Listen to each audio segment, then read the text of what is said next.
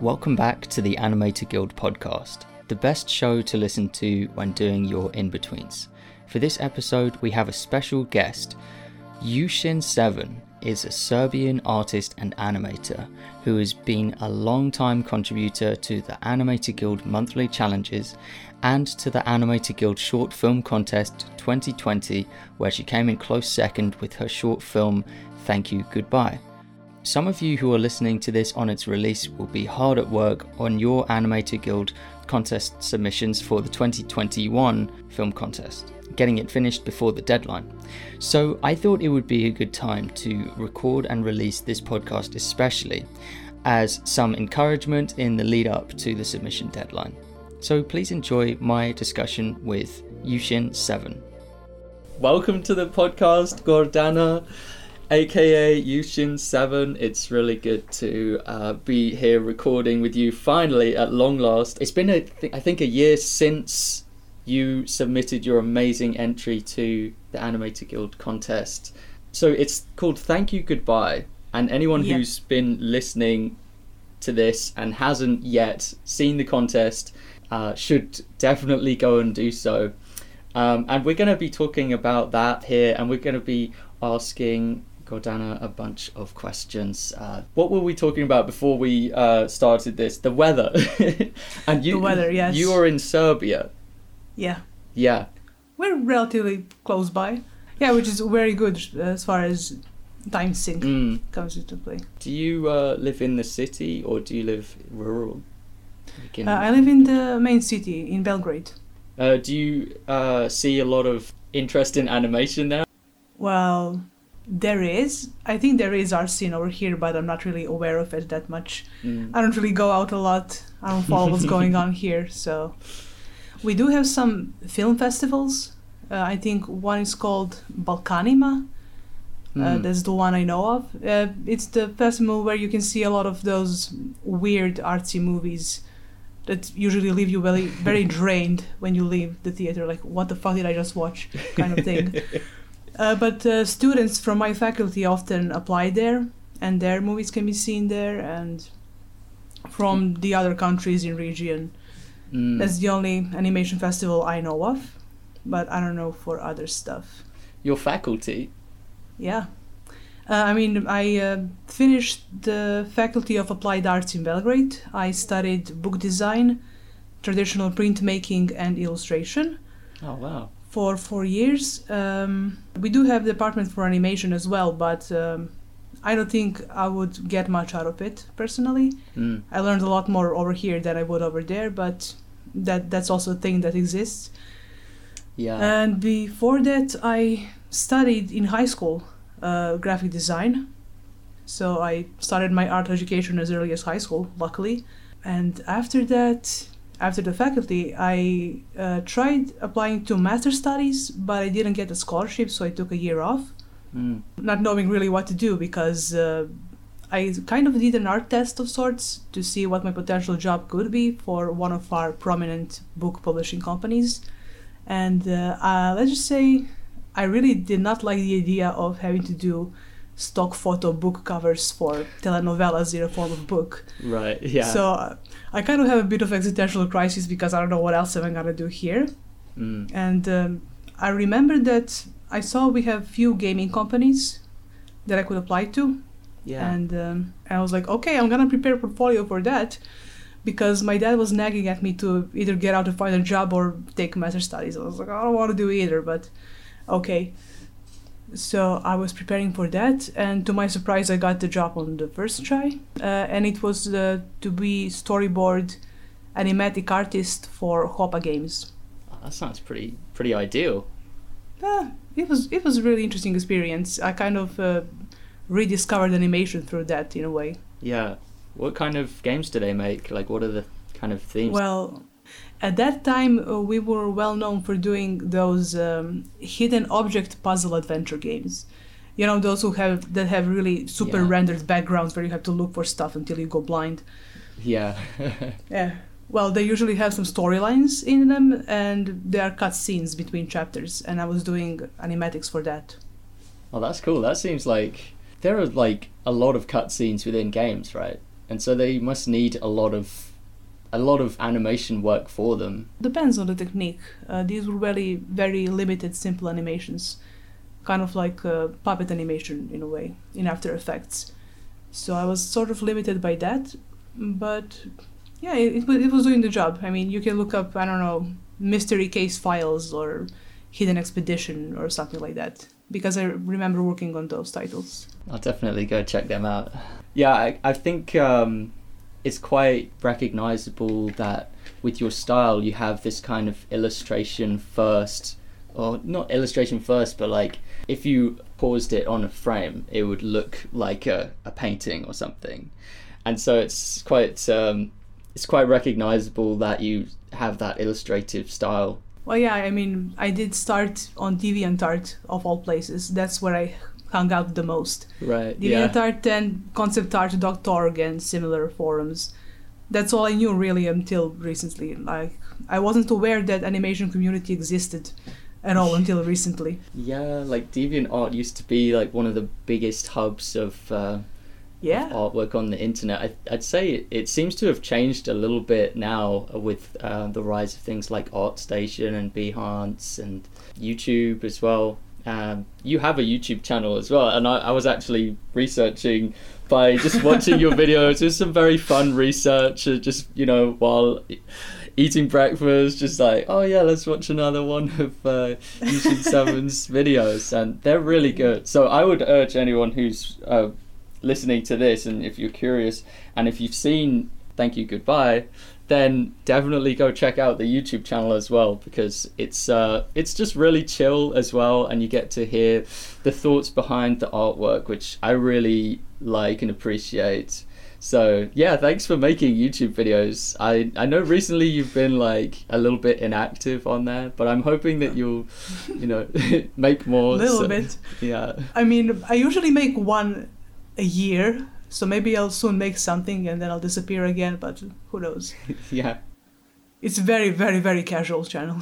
Yeah, it is casual, but I kind of like that. I like the chill energy of it. Yeah, I would say that's lack of editing on my part. But, oh well. Yeah, with me I take it like, I get in my head about it and I'm just like, yeah. I have to get straight to the point, but I think I lose something in that, you know, the relaxing nature of it. For me, it's just being lazy, because I just can't be bothered to edit. Like, you think I know better. I had photography in my college. I learned all this stuff, but nah. I just record, cut out unnecessary things, and put something in the back, and that's all. But maybe I'll put more effort into it. I don't know. I think it's worth it, just coming from someone who did stick through like the, you know, first 100 videos put onto YouTube, and it was like a grind, and it took a long time, but then it starts to pick up. So I think yours would start to pick up if you kept going with it. I mean, in terms of like numbers of followers or views and stuff. Yeah. But I wanted to ask you about your film. So it's called Thank You Goodbye. It's a short film entirely made by you, by Cortana. It was very close between second and first in the Animator Guild contest 2020. It was a really good experience, and I think everyone watching was like quite amazed by it, and some people had different interpretations of it. Some people were confused by it. I remember you saying that some people didn't understand it, but I noticed that even the people that didn't necessarily understand it 100%, because it is quite subjective, they still understood it on an emotional level. They were like, that was really beautiful. So I think it achieved something for everyone, I would say. Could you talk about perhaps your like motivations for making Thank You Goodbye? What started it? What sparked this in the first place? Well, I kind of have two motivations behind sticking through making that film. First, most intense one would be, I guess, I had this need to give proper attention to some of these recurring thought fragments of my mom, who passed away a long, long time ago when I was like 5. The older I got, the less I thought about her, but for some reason in the past few years I would find myself, for the lack of a better word, triggered more often around Mother's Day and topics around motherhood and similar. Since I kind of have this OCD like brain tendencies, my brain would then spin those few, at this point, just snapshots of memories I have of her, and it was starting to get really annoying. Like I couldn't really get them out of my head. It was really getting disruptive. And since I already have a habit of digging around subconscious mind, poking in the shadows and such, I knew that if I don't address this properly, it will only get worse, but I didn't really know how to approach it because it was a new layer of all the issue I already worked through, but only new emotion about it was brought up to the surface that I wasn't aware it was there before. I was kind of skeptical about using art as a therapy because, like, I've been drawing since I was little. What's special about that? But art is, at the end of the day, a tool just like any other, and I never really used it specifically for that purpose. I accidentally explored that on a whim for our February storyboard challenge, which was 1 month before contest announcement. And that's when the spark was born, like, hey, maybe I could like try exploring it in this manner, because I was noticing I was feeling some kind of relief. But I wasn't sure about it. I was too busy with things and all that. But then 1 month later, the announcement for the contest came out, and I took it as a sign, and I was like, yes, this is a sign. It will be worth to commit to this. Like, if I was questioning it before, now I know for sure that I am supposed to do this. And that was part of the reason why I decided to embark on that journey. It kind of aligned with the contest. That was lucky. Yeah. That was really perfect coincidence. Second reason would be the one that I was and still am in the process of shifting from that toxic perfectionistic mindset that is the root problem for many artists. And one of the methods for breaking that pattern is to force yourself to finish things no matter what the end result is. And for me, that started with one of those monthly art challenges like Inktober.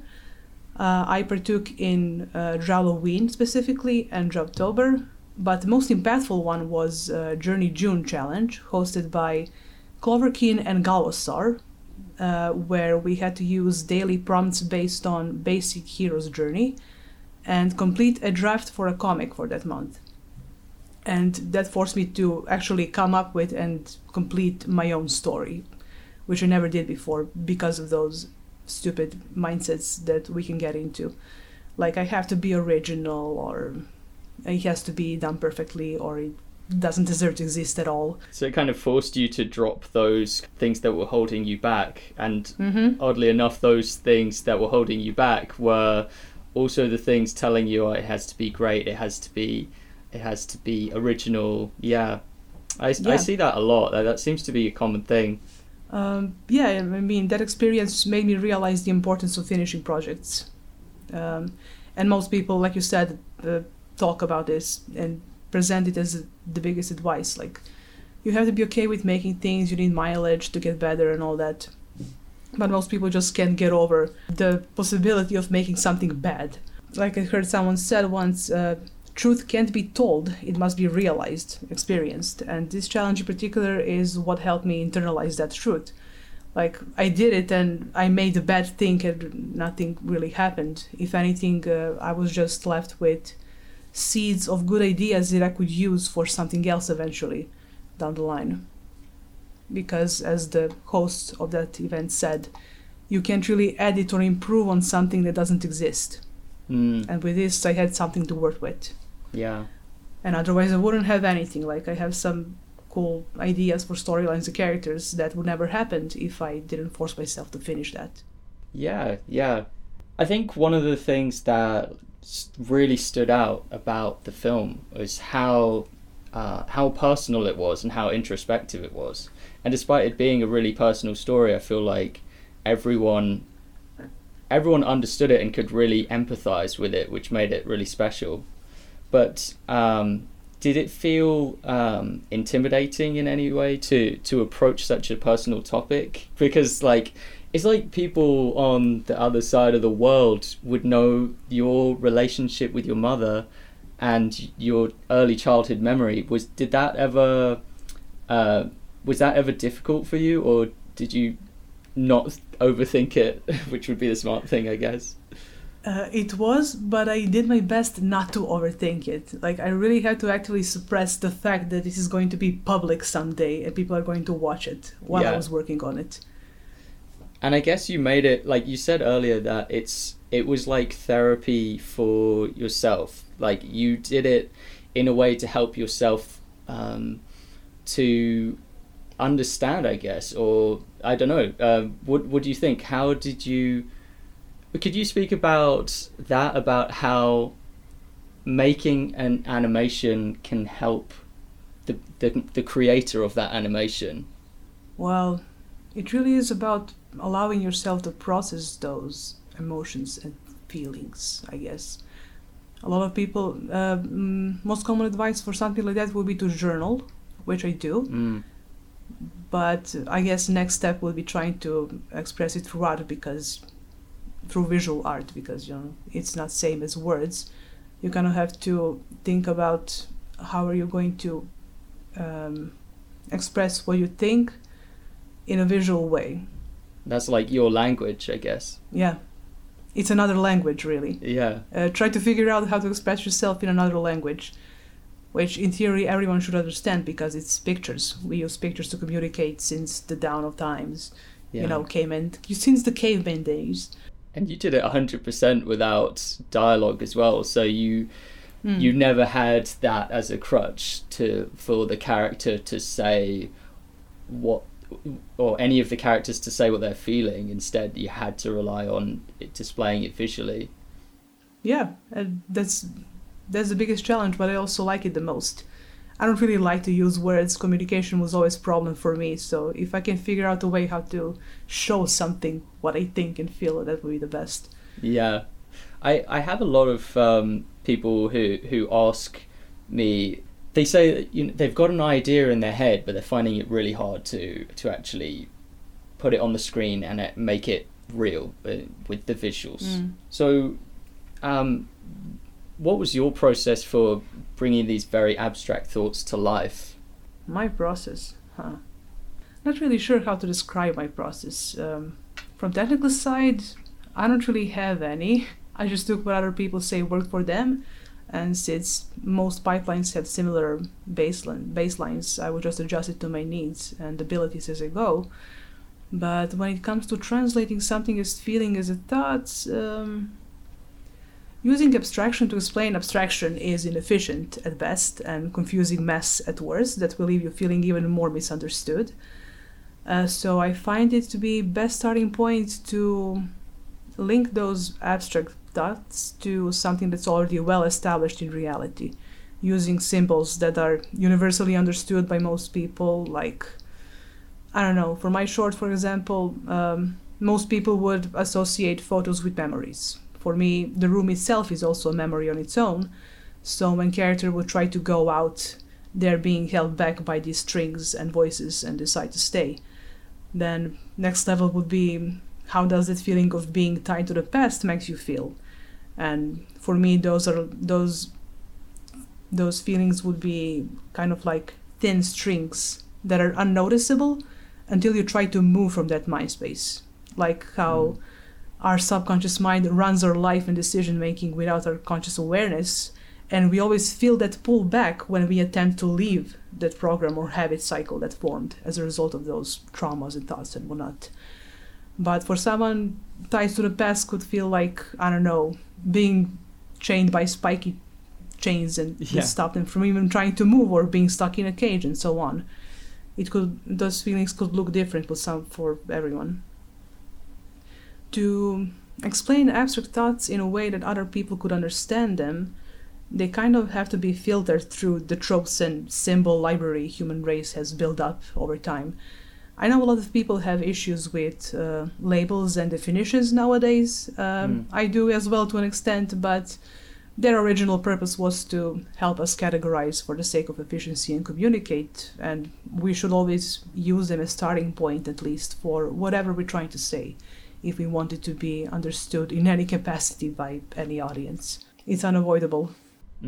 I struggle with that. Like, sometimes I'll be storyboarding something and I'll be like, I want it to feel really sad or like really angry, and I'll use for anger I'll use the color red, right? And then I have to actually check myself and say, is this actually the color I use because that's how I feel, or is it just what society tells me is the color of anger? Like, oh yeah, anger is red, and that's what you learn from other people.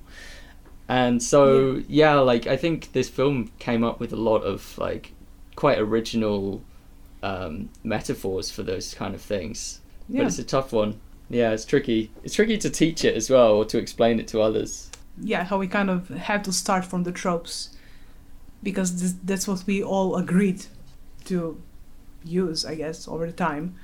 But you can eventually spice it up and add something your own to it. That's how you get something original, I guess. And then that, I guess, would become the language eventually, if it's like a famous enough animation. That would be cool. Yeah, it would. So I wanted to ask you about your participation in the monthly challenges as well, because you've been like one of our most active members in the monthly challenges as well as the film contest. I just wonder, like, how have you found the experience of participating in the monthly challenge? It was fun. I really liked it. Getting back into practicing animation is helping me loosen up in a sense. Like, not to care about accuracy and polish so much. The tendency is still there. I am illustrator at the end of the day. Yeah. But focusing on just getting that flow of movement right is helping me capture it better, even in my illustrations. So it feeds into each other really nicely, and that's good. Yeah, like especially that one you made of the like the wizard turning into a dragon. No, it was a dragon turning into like a guy with a cape that was flying. When I saw that, I was like, wow, she's really got the flow correct and it's moving so naturally. Yeah, I loved it. I don't know how could I sleep on animation so long. It's been like, I like doing it since high school. Like, I was always doodling bouncy balls and squiggly lines at the corner of my notebooks, and I think I had 2 flipbook assignments throughout my education, and I enjoyed doing both of them. I think one of them is even on my YouTube. The one with egg I haven't seen hopping around the surface, and then it just falls into a pan, and that's it. I think it's called Happy Egg with Unfortunate Fate or something like that. But I always loved animation. I just don't know why I did it. Well, I know why I didn't do it before. It's because it never really occurred to me that I could. And it is only recently that I found out about programs that I could do it with and all that. Yeah. It takes seeing either a community or a few individuals of doing it, and then you get to ask yourself, like, hey, they're doing it, like, I guess I can do it too. Like, that's how I got involved in animation as well. And I probably wouldn't have pursued it if I wasn't able to see other people doing it and then realize that it was possible. Yeah, exactly. And also, it's really good way to learn, actually, fundamentals of art, because it's one thing to do 1 or 2 detailed study of a hand or a figure or something like that, but it's completely different to try to make it move. Yeah. And turn in space. Yeah, like it's like the ultimate form of drawing practice. If you think of like a figure who's turning around, then you have to draw that figure from every angle as they turn around. So it's actually really good drawing practice. Or hand moving. Yeah, I mean, you get a lot of practice and mileage that they tell you need to get. So, best of both. Do you have any ideas for monthly challenges, things that you secretly were hoping would be brought up in the monthly challenges? I was thinking about that, but I really don't have any suggestions. That's all right. I thought I would ask anyway, because we're always looking for new ideas. Yeah. So, for your YouTube channel, you talk a fair amount about like personal health and maintaining that as an artist and the challenges of that. So I thought I would ask you like any kind of things you're experimenting with or trying when it comes to maintaining good health and also positivity. So it's like mental health as well as physical health during and around production. Well, I can't really give good advice on physical ones. I'm in the process of taking care of that myself. I have a bit of a weight issue, which I started taking care of last year. And I did make some humble progress on that. But what I can definitely say is that quality of the diet, sleep, and being physically active really is important. Like, people are really underestimating how much easier it is to deal with stresses of life when you're not chronically fatigued or in pain all the time. So that's definitely one of the biggest lessons I learned ever since I started taking care of mine. And I'm still working on that. But it's much better since that time I talked about it on my channel, which was like, I don't know, 2 years ago or something like that. I made a bit of progress since then. Yeah. It's been 2 years, I made a little bit of progress. Well, that's good. And just that little bit was enough to teach me those lessons. And as far as mental side is concerned, I found it helpful to, journal, I guess. Ah, right, yeah. Because I would often get a bit of anxiety around, I don't know, difficult tasks at work. And I was like, I don't know how to do this. And then I would just start writing down what is annoying me about a task, what's the problem, and then I'll start trying to work out how do I solve it. And I usually come up with a solution by the end of that writing session. And I break it down into smaller tasks, and then I chip away at it little by little. And that's how I get through my days when I have those moments. What's other than that? Yeah, sometimes when you feel overwhelmed, it can be useful to do that, as I call it, get back to the present, short meditation. Just focus on everything that's around you, the dog barking, the bright color of the wall or something like that, just to ground yourself in the present moment. It can help stop whatever process was going on. You have a nice bright red wall in your room. Is that the one they used? Yeah. Funny coincidence. My room also happened to be red and black by accident. Oh, nice. It started with wall, and then I bought a new desk, and it happened to be black, and well, I guess. Good colour scheme. I approve. Yeah.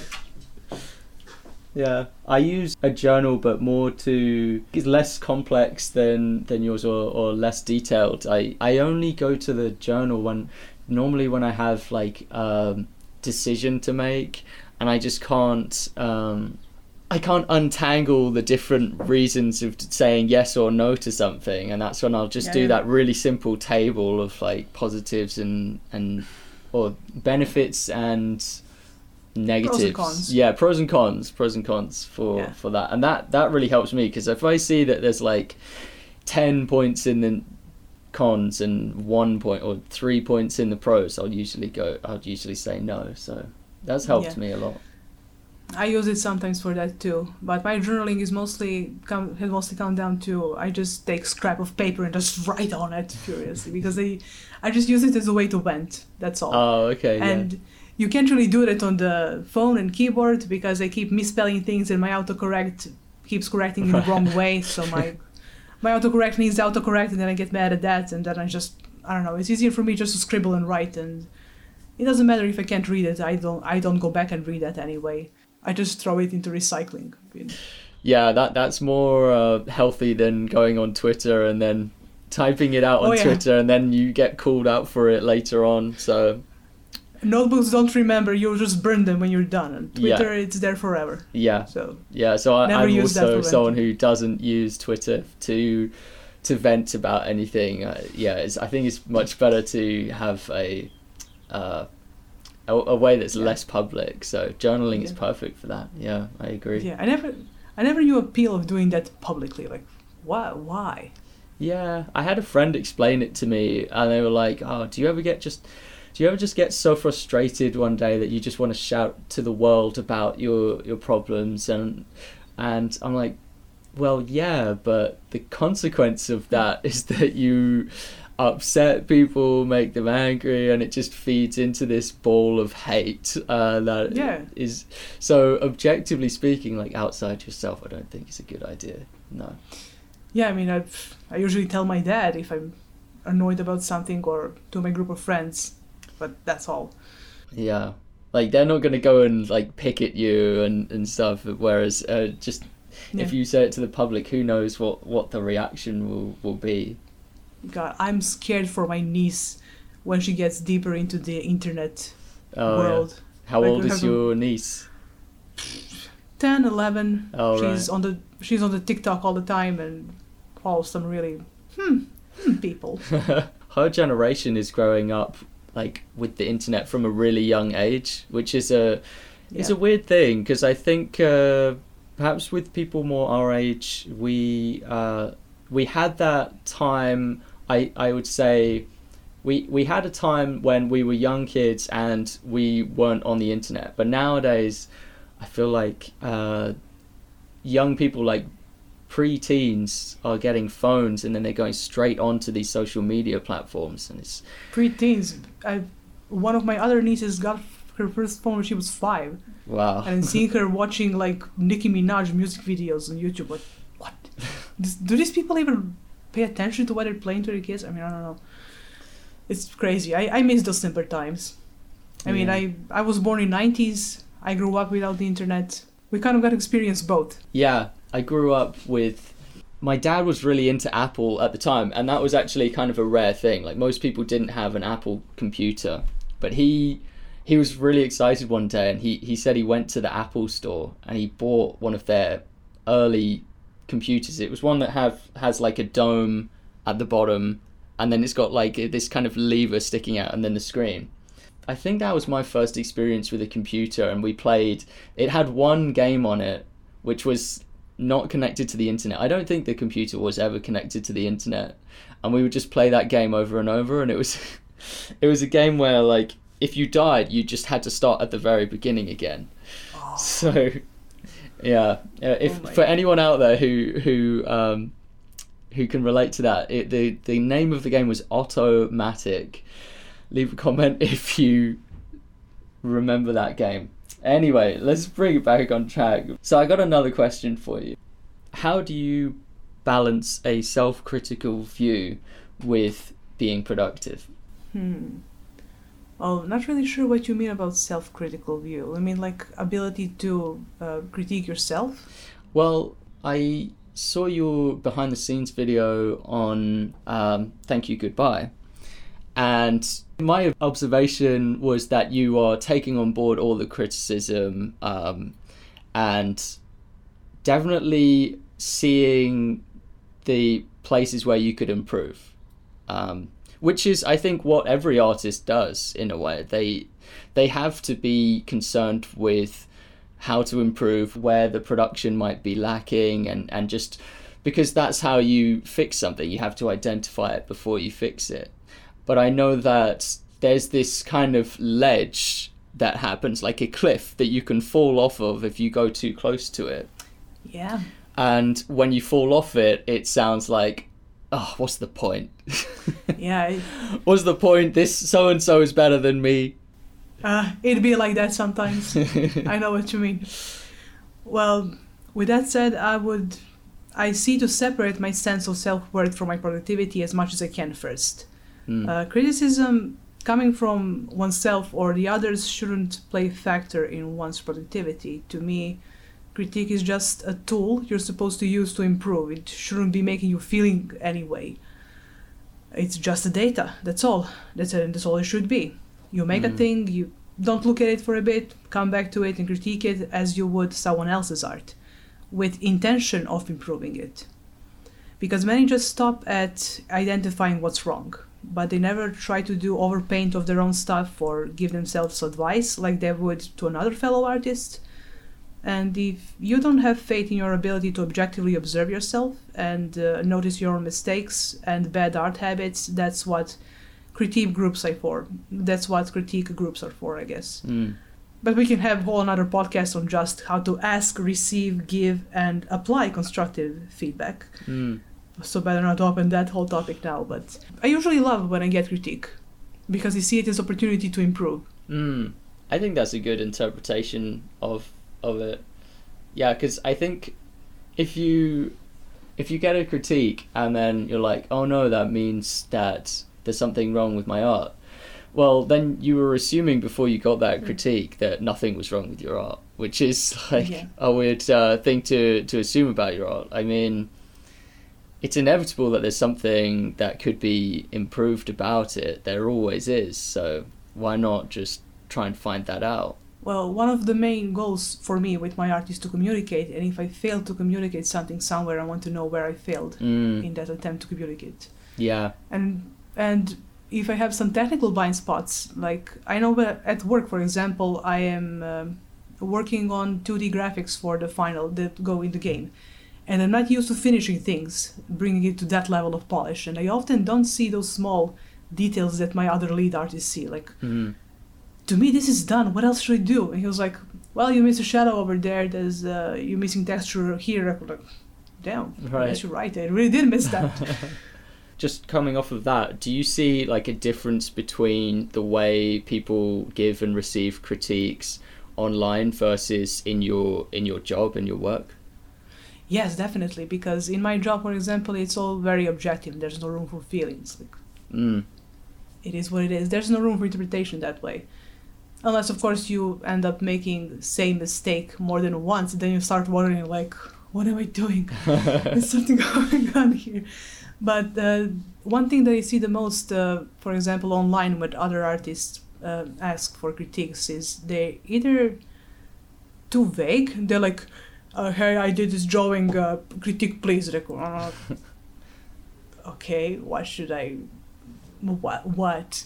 And on the other hand, sometimes they ask for something specific, but it's not really the right thing they should ask. Like, someone posts some really crusty art of, I don't know, Goku or whatever. They're like, hey, how can I improve my line art? And I'm like, brother, you have way more problems than line art here. Yeah. And like, I don't really know how to approach it. Like, should I just keep quiet, or do I make a wall post with all the... I usually just give up, because they either don't respond to the critique or just say, okay, thanks, and they do nothing with it. And here I am sitting because I'm used to for my job.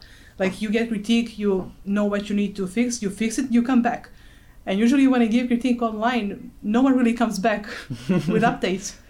Perhaps when the community gets too big, it's more like the individual members feel like they can just receive something but not give in return. Whereas if you walk into a group of like 5 people and you ask for a critique, you know that you've got to now give a critique to someone. Otherwise, you're kind of like in debt to whoever that is, or to the group. But yeah, I see that as well. Trying to implement, not even implementing policies, but like encouraging people in the Animator Guild community to have that kind of approach of like, first of all, of giving and receiving. So if you receive a critique, you should also give one, and just do it in the same amount of time that you're on there, I guess. Or like do it for the previous person, but also for being open to critique, but also like not going too hard on a complete stranger that you've never met before. So it's a difficult balance. So what size is the team that at your workplace on the game you're working on? It's big. I think we have over 20 artists or so. I think there's a lot. I don't even know who all those people are, because we're split into different teams. Really? Our company was recently absorbed into the Playrix ecosystem, if you've heard of them. I'm sure you saw games like Gardenscapes, Homescapes, that cute little bald butler man with mustache. I don't think I have, but it's not surprising if I haven't heard of it, just because I'm so out of touch with games. I try and stay away from them because I'm like a gaming addict. I used to be a gaming addict, so I try and just stay away to not tempt my addiction. This is a mobile game. It's one of those match-3 games, and then you change your furniture and all that. And they have events of all kinds. It's fun. It's a fun little game. Well, we work for that company now, and we're developing something for that whole thing, and we also have teams that help out on production of those games as well. So I'm not really sure how many artists we have, but we have a lot of them. Do you go in to an office? No, I've been working since November 2019, like before this COVID thing even started. So, and my lifestyle before that was already what many people describe as quarantine. So this hasn't affected me a lot at all. You were quarantining before it was cool. Yeah. It's just another day for me. While people around me are going insane because they can't go out. I'm like, Did you apply for that, or did they contact you? funny thing, that is technically the same studio that I started working with when I was doing animatics. After 1 year after I started working, my department shut down, and then we were transferred to another project. We were working some kind of, we were doing some indie game, some slasher kind of thing. Oh, okay. And I started working as concept artist then. I was focusing on environment and props. And then when that project was done, the company was shutting down, since like it wasn't really that successful and we were moving on. And we were becoming part of this network anyway. So I was offered to do art test for that new company. And I took it, passed, and I've been there ever since. So basically at the moment I am concept artist focused on architecture and interiors. Oh, cool. Oh, that's really good. Yeah, you will never tell by looking at my work online because I do character stuff. But Yeah, no, you do a lot of character stuff. Yeah. I actually draw houses. That's and other things. Yeah, that's interesting. Do you find that you learn things when drawing architecture and housing that you bring across to your character work? Yeah, or rather, I can bring what I was doing in character work to environments because environments have character as well.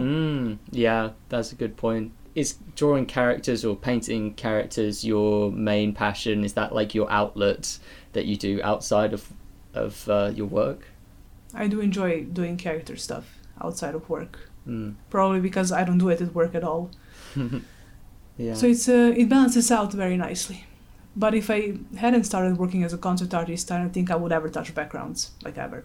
Now I'm glad I did, because I discovered I actually quite enjoy doing backgrounds. And now I catch myself drawing backgrounds in my free time, and I'm like, oh damn, did I just actually become concept artist? I don't know. Because I never really saw myself as one. Me, doing concepts, never. But now I work as one. Yeah, like, what's the difference between a concept artist and an illustrator where you are?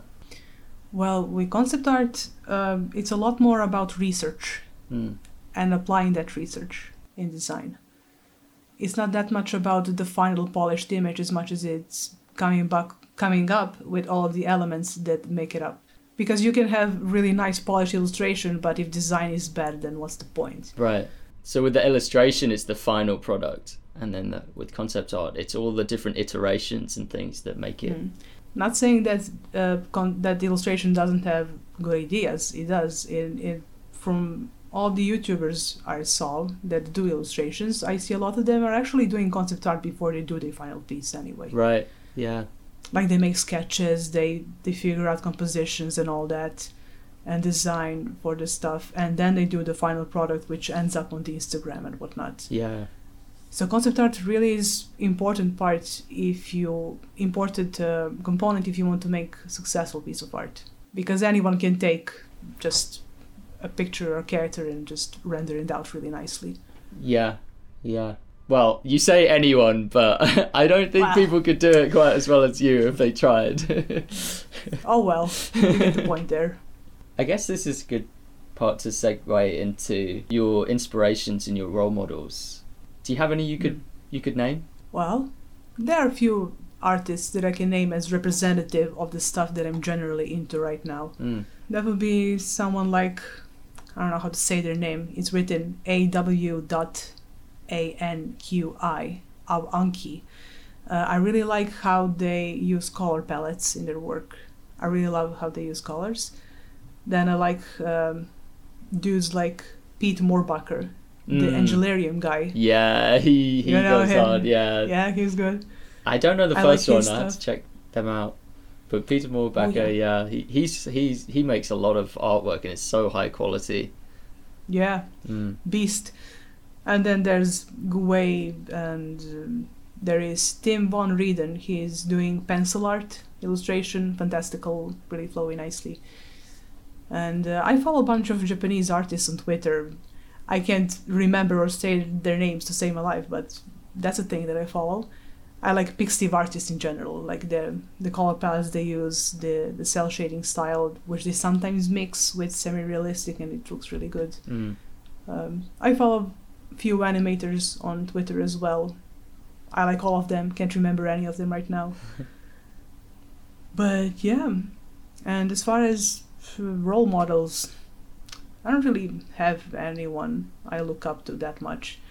I guess it would be sort of, well, I'm not sure if I would recommend this podcast, but I've been enjoying content from Tentacle Croissant podcast. I have not heard of that, but I will dare to type that into the internet and find out. It's not as goofy as it sounds. It's run by two dudes who are, I think they're named Pierre Exo and Richard Grannon, and they talk a lot about. They have interesting discussions about what's going on in society. They discuss theories, psychology, and all that. I really love their conversations. They're fun to listen to, and that's what I have in the background as I work often. Right. And One Fantastic Week, which is also run by Pete Morbacher and his buddy Sam Flegel. I really love those mentorships they do with people. Right, yeah. I haven't actually seen much of what he does online other than like him posting his artwork and his Kickstarter campaign, I think. Does he create content regularly? Yeah, I mean, other than his paintings, he's doing the weekly podcast with Sam Flegel, where they often interview illustration artists. They were more focused on the cons, on the convention scene, right? Yeah, and like pure illustrators and all that. But they also started doing these mentorships with other artists, where they help them, I don't know, find their own voice, their own style, help create business plan and whatnot. And that's interesting to listen to. Do you ever see yourself doing something like that, like? The cons? I was thinking about it, but nah, I don't have time. Yeah. Right now. If I get another sign, I might do it. I hear it's quite a difficult hustle to take your artwork to the cons and things, and yeah, apparently it's like the top artists can make it work and they can break even with it. This is just what I hear, though. I haven't actually. I've only been to a con as a visitor, someone just going around the place, but apparently it's very difficult to get into that, and make it work. I know even less than you. We don't really have cons over here of that magnitude. We only have like Japanism once a year or something. We have Artistale over there, but I don't think they're actually living by doing that. So what's the dream then? If it's not cons, what is your big goal? It's not my dream, that's for sure. Way too social for me, way too work. What would your dream be? I don't really have any big dreams and aspirations. Like, I don't know, it's too stressful just dealing with the present moment, let alone about a future that doesn't exist. And there are ghosts of the past that I'm always dragging with me, and I revisit them occasionally when they start knocking on my window a little too loudly. So I don't know. That sounds like an animation idea. Yeah, pretty much. I mean, more immediate plans are I want to do thermal insulation on my house. I'm saving up money for that. I pretty much took over my household when my dad got sick last year, so I'm doing those landlordy things, I guess. We were trying to uproot the tree today. We didn't succeed. It won. The tree won. We'll get it. The tree won. We'll get it tomorrow. Wow. There's always tomorrow. Maybe my dog helps out. I don't know. He's digging holes all the time. Maybe he should help with that one. I think there aren't many people who just say, no future goals, nope. not worrying about it, not taking future up is here. Yeah, because I'm someone who very much thinks of the future, so that's really interesting. Yeah, few months is as far as I go. Before anything beyond that, I'm like, my brain fries. I can't. That's pretty good for focusing, I guess. Yeah, maybe I could learn from that and focus a little more on the present. Last thing I've got written down here takes it back to the film contest and also the monthly challenges, I guess, because you're you're now like a veteran in both of them. So I was wondering if you would have any advice to people who are now doing this for the first time. I know they've already submitted by this point because of when we're recording this, but would you have any advice for first time filmmakers entering one of these events? I don't know. Just do it. I mean, you got nothing to lose. Just make your thing and submit it. What's the worst thing that can happen? Nice and simple, nice and to the point. Maybe I'm saying that because I already been through that and I survived. Yeah. That's all. Other than that, I just have words of encouragement. Like, don't give up. Just do whatever you want to do, whenever you can, however you can. Just don't stop. Sequel to Just Do It. Don't stop. Just do it and don't stop. Once you just do it, then you don't stop. Yeah, I mean, take a break once in a while, but always continue. Always with intention to move on. It doesn't have to be now. It doesn't have to be 100%, but even the minimum is going to stack up eventually. And you'll see that you're much further away than you thought it would be if you were to do nothing. Did you keep a spreadsheet at all when you worked on your film? Oh yeah, I did. Yeah, multiple spreadsheets. I thought I saw a spreadsheet there in the video that you made. Yeah, first it was spreadsheet on that Google thing. I forgot what it's called. Well, spreadsheet, I guess. Yeah, Google Sheets, I think. Yeah. And in the end, I moved on to my notebook. I just printed it out to put it there because it was easier for me to look at the notebook than on the screen. Oh, the other thing, I remembered. You made your own music track to it. Yeah. That was so cool. Yeah. I was like, wow, like, because I didn't actually know. I must have not been paying attention if it was in the credits. But yeah, credits is pretty much just shifting positions and my name underneath. Yeah. Pretty much. Yeah. With the exception of my friend, who helped out with coloring a little bit. And we actually had planned to enter this year's contest as well, but we wanted to make a animated trailer for her book. She published a book, cool story and all that. But unfortunately, things came up and we couldn't do it. But thankfully, by the next year, maybe we'll have translation to English of that book. Yeah. And then it will make sense to have a trailer for it. But that was the plan. It didn't happen, but intention was there. I'm just glad that there's a plan on the horizon for you that I can look forward to. So that's good. There is. But you actually bought instruments and everything while you were doing this production. Yep. We've got the what model is that? That's a keyboard there, MIDI keyboard. The KeyStation Mini 32M audio. That's the cheapest thing I could find here. I mean, cheapest necessarily. That's great. I don't think many people would actually do that. Like, you know, they would, because I remember when I was first starting, for a long time I didn't go into music because I just thought that's just a whole different dimension, you know. It is. But I figured that would be much easier than to slap my keyboard randomly. Yeah. And try to pick with a mouse that MIDI thing. This was so much faster and easier. But yeah, I did music on my own somehow 3 hours before deadline. Oh wow. That's even more impressive. Yeah, I mean I already had the main beat. I just had to fill out the rest. Yeah. But goddammit, that was a rush. I literally submitted 1 hour before deadline or something. 2 hours. Yeah. And then after that I kept working on it. But yeah, that was wild. So when you submitted it, or when you were making that music in a mad hurry before the deadline, had you already pictured or imagined in your head what the music soundtrack was going to be like? Not really. I was kind of winging it for the most part. I think you have a potential talent there. Yeah, another one to work on. Do you think you'll be making more music now that you have the keyboard? Definitely, I have the keyboard. I have to justify using it, buying it. You've got to justify the expense now. Yes, I have to get my money's worth. One way or the other. So just like that, you're a musician now. Yeah, I guess. That's really good, yeah. I'm also making music, but I don't make them for my animations. I don't know why. Maybe I should try it. Maybe you should. That's a good place to finish off. We've been recording for an hour now.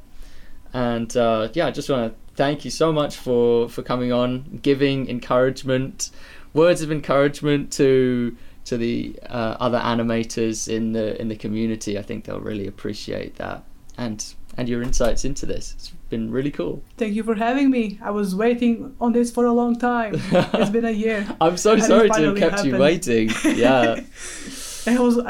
I see other podcasts coming out and I'm like, when's my turn?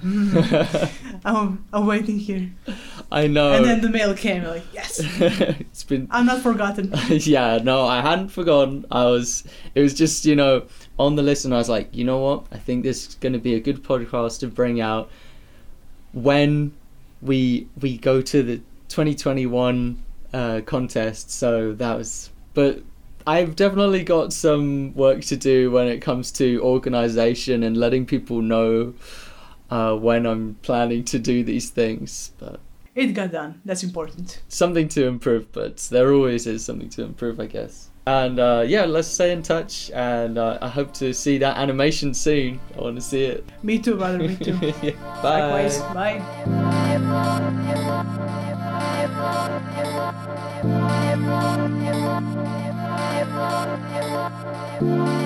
bye.